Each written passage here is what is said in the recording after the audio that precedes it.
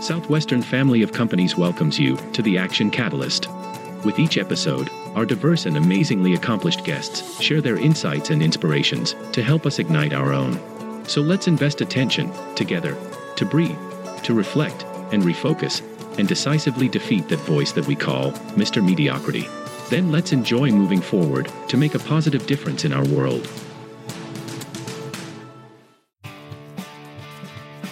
Southwestern Advantage is about so much more than just helping your family with education. Our company is the nation's oldest entrepreneurial program, helping college and university students build character and develop the skills they need to achieve their goals in life. These are the kind of skills employers seek that cannot be taught in a classroom. Skills such as problem solving, effective personal communication with people from all walks of life, confidence, attitude, goal setting, and more. Since 1855, the Southwestern family of companies has invested in purpose-driven people who are inspired to build principle-guided businesses that impact the world. And for many, that purpose started with a summer at Southwestern Advantage. But this program isn't just about growing the young men and women whom you'll see in the community. It's also about growing your own son or daughter, and the educational resources they will bring to your home are second to none, with learning systems that address the whole child from preschool to 12th grade. Uniquely designed by top educators, these resources serve the modern needs of today's private, public, and homeschooled students. They're kid-approved, parent-preferred, and teacher-recommended. At Southwestern Advantage and the Southwestern family of companies, we invest in building people and inspire them to achieve their goals in life to positively impact the world. Learn more at southwesternadvantage.com/action. Welcome back to the Action Catalyst. This is Adam Outland. We're continuing the discussion we began in episode 417 with our guest, Magnolia founder, best-selling author, and entrepreneur, Chip Gaines. You know, you brought up a couple of things that I jotted down. One is, why you do what you do. And one of the mottos that you guys have carried, I think, since inception was, "We believe in home." I love that. I was going to ask a little bit about that in conjunction with how you figured this out. How did you go from all the different experiences you had into knowing that, we believe in home motto and jumping into renovation and construction and design? Yeah, great question, man. I mean, simple story is that I started a little lawn care company. I started a half dozen companies, and I joke with Joe in kind of public forums that it's just like all my businesses were nonprofits. I mean, until I met Joe, none of the things that I thought were going to be life-changing, multi-million-dollar opportunities. Right. Zero of those things happened. I was worthless. I was an entrepreneur, a serial entrepreneur, literally. But I mean, I could not figure out how to make any of these things actually make money, how to make them work. And then Joe was definitely the secret ingredient that was added to the pie that made it finally start coming together, if you will. But I did work really hard. I mean, I learned that again as a young man, really in my parents' house. We worked. I mean, on Saturday, you woke up early, you were pulling weeds in a flower bed, you were mowing grass. If it wasn't for free for your rent and board in your own house, which was kind of our, general upbringing philosophy, it was to neighbors' houses, and you could keep that money and buy yourself something that you were, I kind of always, I grew up in one of those that all my needs were taken care of, but the wants were kind of like on my side of the ledger. So if you wanted something that was outside that need category, you went and did what you needed to do to make it work. And if it worked, great. If it didn't work out, well, you went without the want and just kind of, settled back down, to wherever you were before that idea popped into your brain. But as I wrestled through this hard work, and Southwestern again kind of put a cherry on top of that already pretty formulated foundation, was just this idea that, man, I can do this. I can do hard things. I can do things that most people can't. And so I kind of took that into my college career. And then after college, I just worked. I mean, sun up to sundown. I don't have a lot of hobbies even to this day. I would say if I have a shortcoming and a thing that I sort of like, oh, I wish I kind of have a regret in this sense, it's that I just literally don't have hobbies. My hobbies are my family. My hobby is sitting daydreaming about another business that we could start if we were to put these pieces of the puzzle together. I mean, it's kind of like I'm hobbyless is a real shortcoming that I have, and try to communicate and confess, because at the end of the day, you're going to have to give up on something. Something is going to fall short of your life's, best case scenario. And if that's your family and you're willing to concede there, well, then great. That'll be something that falls in a secondary or tertiary category. For me, it's always been opposite. My family, whether this business works, whether we end up famous, whether we end up broke, or on the opposite side of that, my family is going to be one of these things that I'll be able to go and ride off into the sunset knowing that I put it first and cared most about it over all these other alternatives. But when I was wrestling through these like little business ideas and these little concepts and whatnot, I basically was rocking and rolling nearly 24 hours a day on this lawn business. And it was lawn care, landscape. We did irrigation. We did this little package of concepts. But I, again, never could really break out of the mold and really make big, real money out of it. It was always kind of a $30,000 to $50,000 kind of annual income that I had right out of college. But I also had this wash and fold, and I made a little money there. So I had 3 or 4 things always going that all put together into one pot were about what all my buddies were making at their bank jobs or working, selling copiers, somewhere. So it just took a lot of effort for me to just equal what everybody who normally goes to college and graduates and then starts a normal career, it's like, hey, you're making blank amount of dollars a year. Well, I had to do 3 or 4 different businesses in order to make that to make that one number happen. And so when Joe came into the equation, what I had started doing, and pretty early on in my career for sure, was I would take this money from mostly the lawn care business, and I would invest in these little residential properties, and we would, fix them up, and then we would either rent them or sell them or live in them. We always had these kind of A, B's, and C's options. Well, Joe came into the equation.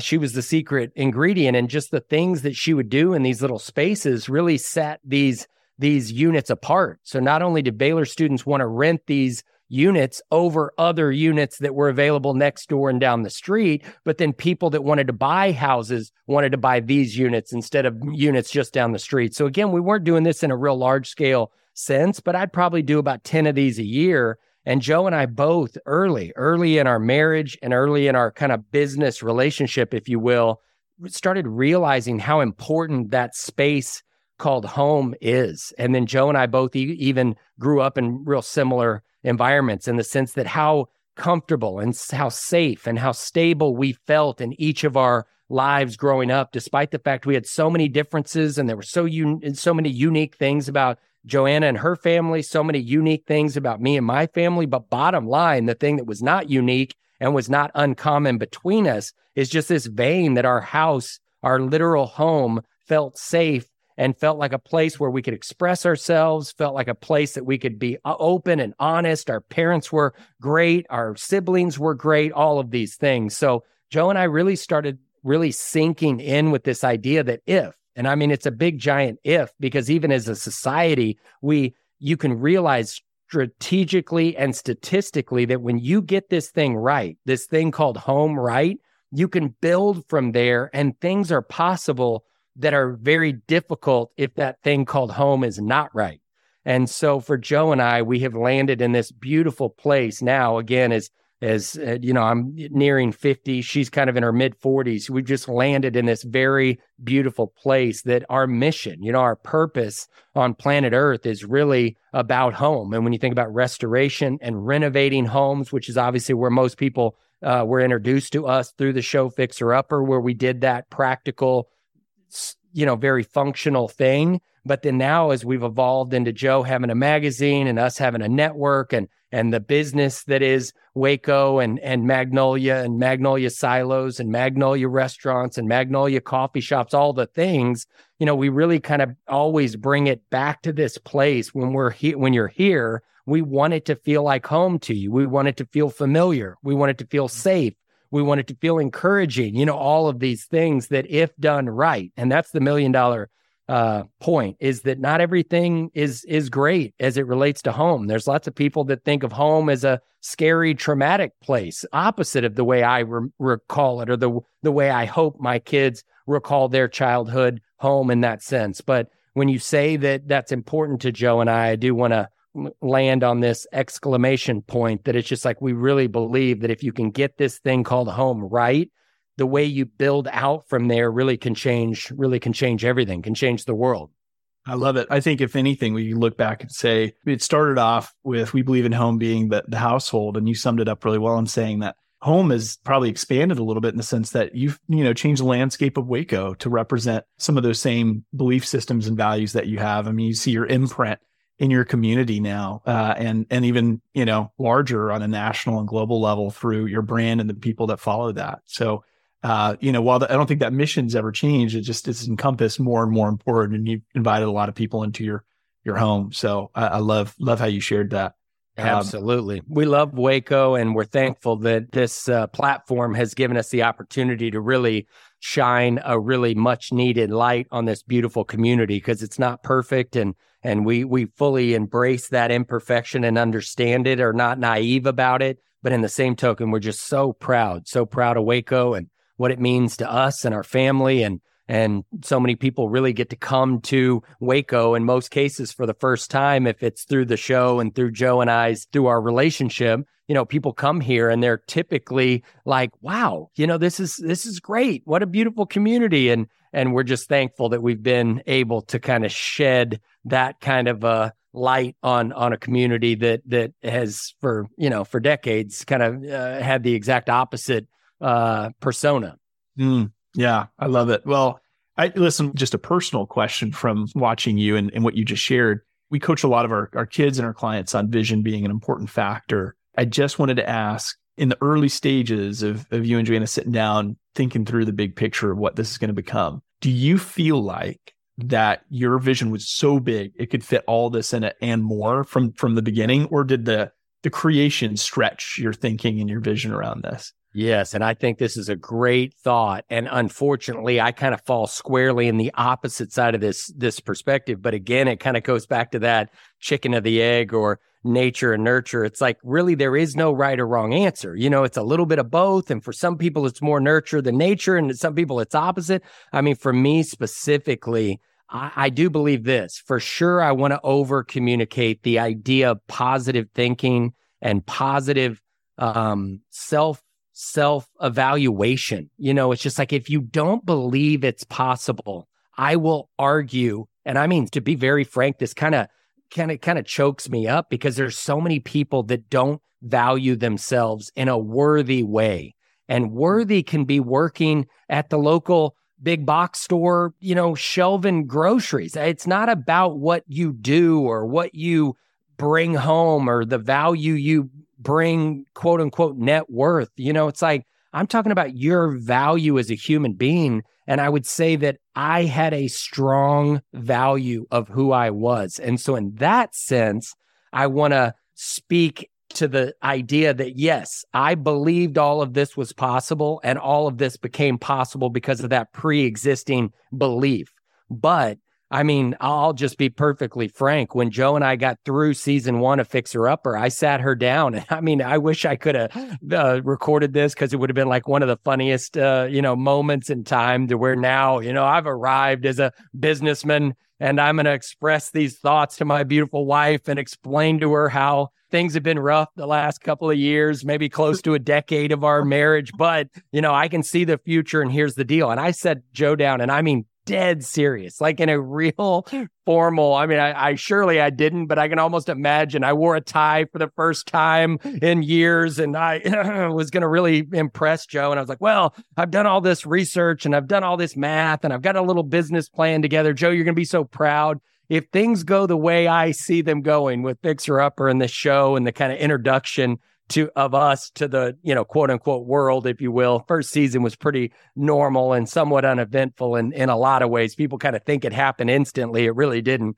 But season 1, And I'm telling her, and I was like, if we play our cards right, Joanna, if we do all these things, and I mean, I listed them out on a piece of paper. If we do all of these things, we'll be the largest home builder in Central Texas. And I mean, in 3 to 5 years, we'll have, nearly, cornered the market, if we'll just do these things right.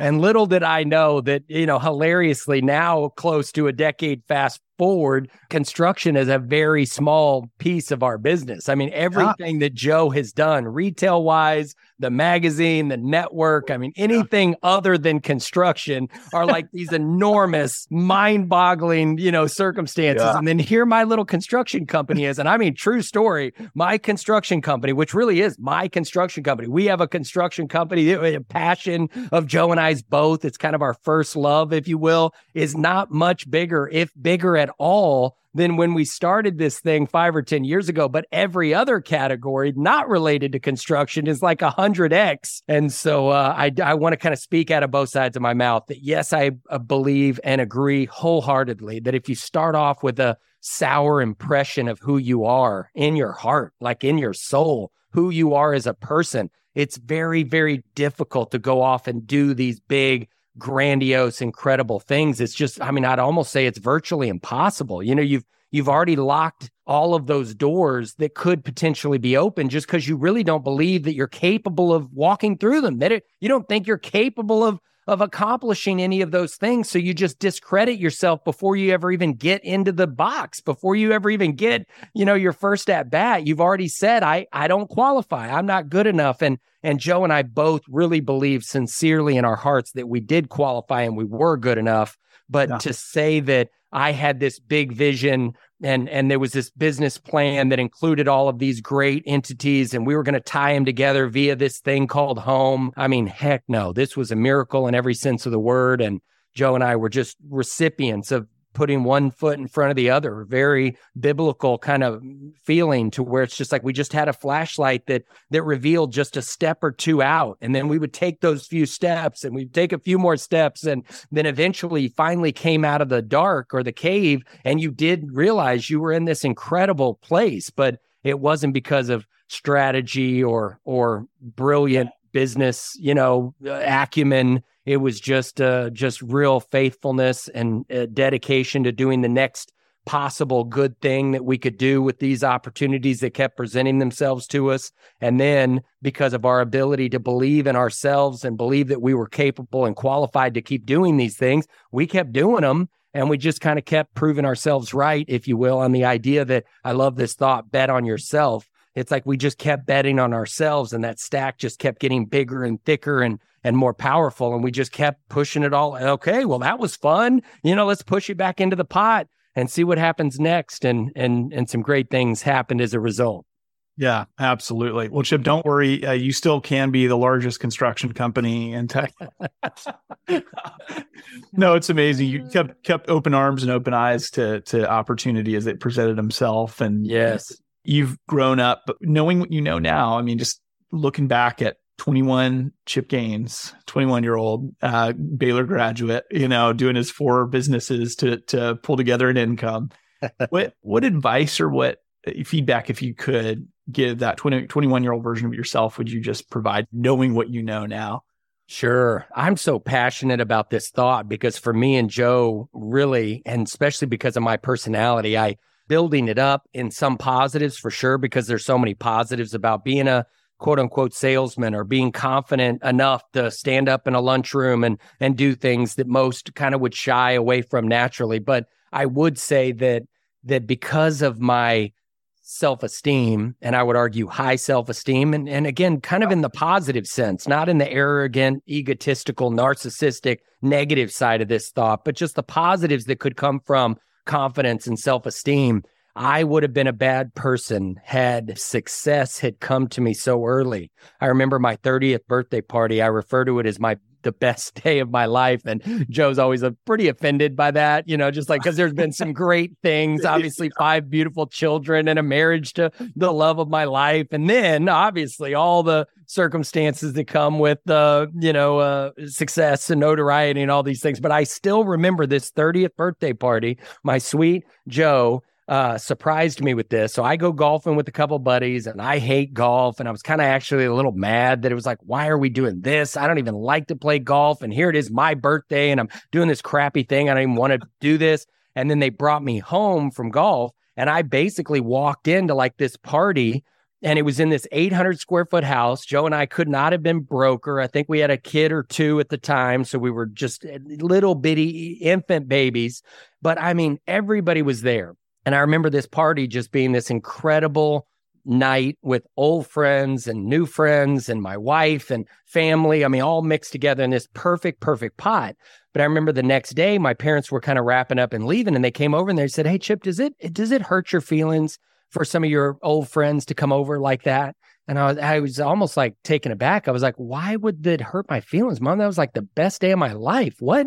And she was like, "Well, I mean, you had to have noticed that 2 or 3 of those kids that you thought you were going to be at least on par with, if not like their bosses, they all drove up in cars that are as valuable as the house you live in. Like, surely that dawned on you." And I swear to God, it hadn't.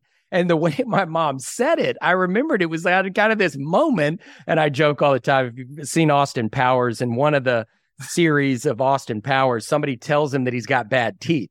And his whole life, he didn't realize he had bad teeth because he's from Britain. And obviously, people in Britain have bad teeth. It's kind of like this, superficial kind of stereotypical funny joke. And the rest of the scene, he's kind of covering his teeth up like, oh my gosh, I've got bad teeth and nobody's ever told me this. It never dawned on me that the house that Joe and I lived in, that we had invited all these people, some of which were Dallas and Austin and Houston, big, relevant 30-year-old superstars, like I thought I was. I thought I was doing all these things. I had 10 or 15 rental properties. We were flipping a few of these. I was doing this small business and this small business. Mom kind of runs that thought past me. And it was almost like it dawned on me in this pretty sad way. Like, man, I thought, and it didn't dawn on me until she said it. And then the next few weeks, I really was processing through this idea. Like, I thought I would have been further in my career by now. And I just want to encourage those of you that are listening, that it's just like, this stuff doesn't typically happen overnight. And for those of us,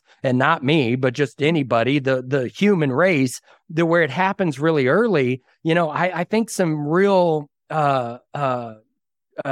very important moments happen in those young people's lives, to where they better figure out what's important to them and quickly, because the success can paint over real problems, real insecurities that we each have in our own hearts and our souls and our lives. And with Joe and I, all of those insecurities and all those circumstances were really raw. They were really exposed. I was a 30-year-old who was voted most likely to succeed and most likely to be the next president of the United States. And you're literally going, did I peak in high school? Like, was that the most I was ever going to do? Is all these accolades in a yearbook somewhere tucked away in a closet? I mean, I had a real moment as a 30-year-old adult, now with a kid or two on the ground and a young marriage. And so from that point, I just started remembering, just kind of noticing as our career evolved. And I mean, it evolved quickly in a positive way, but then the real estate crash really affected Joe and I, because we had a lot of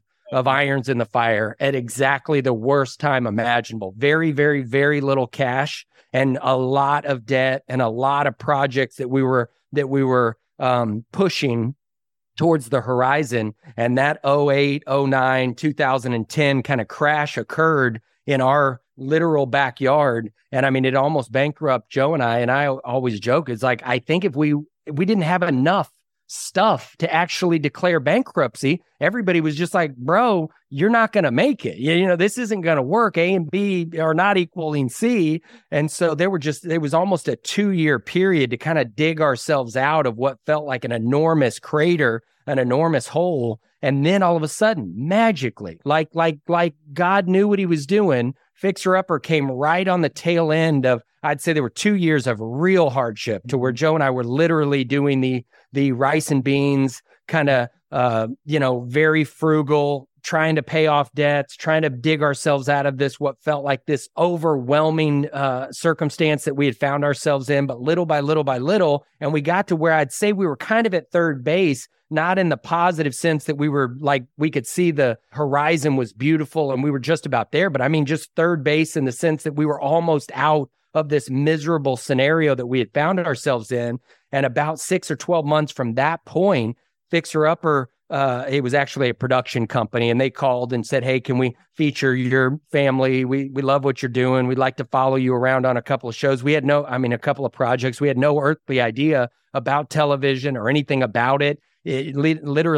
Generally speaking, or literally speaking, we were just like, who are these people? I truly thought it was a scam. I thought it was like one of these things to where you're going to send somebody $5,000 and you were going to inherit, some, Middle Eastern fortune or something like that. I thought literally it was that much of a scam. But all that to say was like, we got to that place and we said yes to that little opportunity, and they came down. They were real people. We connected with them in a lot of really cool ways, and we started building what eventually became Fixer Upper. But had that happened in my world, maybe 10 years prior, 15 years prior, I don't think I would have been a great human being, because I really got to learn so clearly humility and how money really works. People think money is going to be the answers to some problem. It's not. It's no different than saying, is the shovel an answer to some problem? It's an answer to the problem of you needing to dig a hole. But if you think it's going to answer the problem of how do I fix my life, or how do I make my marriage better, or how do I figure out what my purpose is on planet Earth, that shovel's not going to be any more helpful to you than the man on the moon. So, money, just there's so many things that it gives you the ability to do if you're excited about philanthropy or business. There's amazing ramifications that can come from money, but there's so many negatives that can come from it, that if it's not placed appropriately in your life, and the importance of it is not clearly articulated, it can be such a destructive measure. And so for Joe and I, we're just so thankful that the kind of success and the circumstances happened to us a little bit later in life, because we get to now look up and are just realizing, look, it wasn't about the money. It never was. So the things that motivate me to continue to put one foot in front of the other are always something else. But I guess I would go back to my 20-year-old self and just say, it's not going to happen overnight. And the success that does happen overnight, you don't want it. You don't want that kind of success. You want the kind of success that people are talking about when you're in your 70s and 80s. And Joe and I, for sure, proof is not in the pudding, kind of knock on wood. We'll see how it all shakes out. But we would love to be in a rocking chair somewhere, hopefully on the farm in Waco, Texas, looking back in the rearview mirror of our lives and say, it worked. The things that we thought, the things that we felt were the most important priorities to us have now all landed and have all created their own, systems, and their own roots are deep, and their own growth is enormous. And wouldn't that be something to kind of be able to sit back and look and realize that the thing that you did that definitely took time and took lots of patience and took lots of hard work was really the better way to build that thing, as opposed to the quicker option that maybe there'll be people in the same predicament looking at their things that are all in shambles and have all washed down the beach, realizing, you didn't build it for the long term, I think our listeners are going to appreciate the idea that patience is part of that, and that it comes sometimes on the heels of the low that you got to work. This has been great. Really appreciate how generous you are with your time and some of the wisdom, Chip, and love that we both have the positive PTSD experience of having knocked on some doors and gotten rejected 3,000 times. So it led us to that next yes. It was the 3001. That was the important one, wasn't it? Yeah, I tell you what. Well, Chip, hopefully we get to do this again in the future. I wish your family the best and what you guys are building. Awesome, Adam. Thank you for having me, man. That was fun. That was cool. If you enjoy this podcast, please make sure to subscribe. And to stay updated on everything that the Action Catalyst is up to, make sure to follow us on Facebook and Instagram at Action Catalyst Podcast, and on Twitter at Catalyst_Action. And thanks for listening.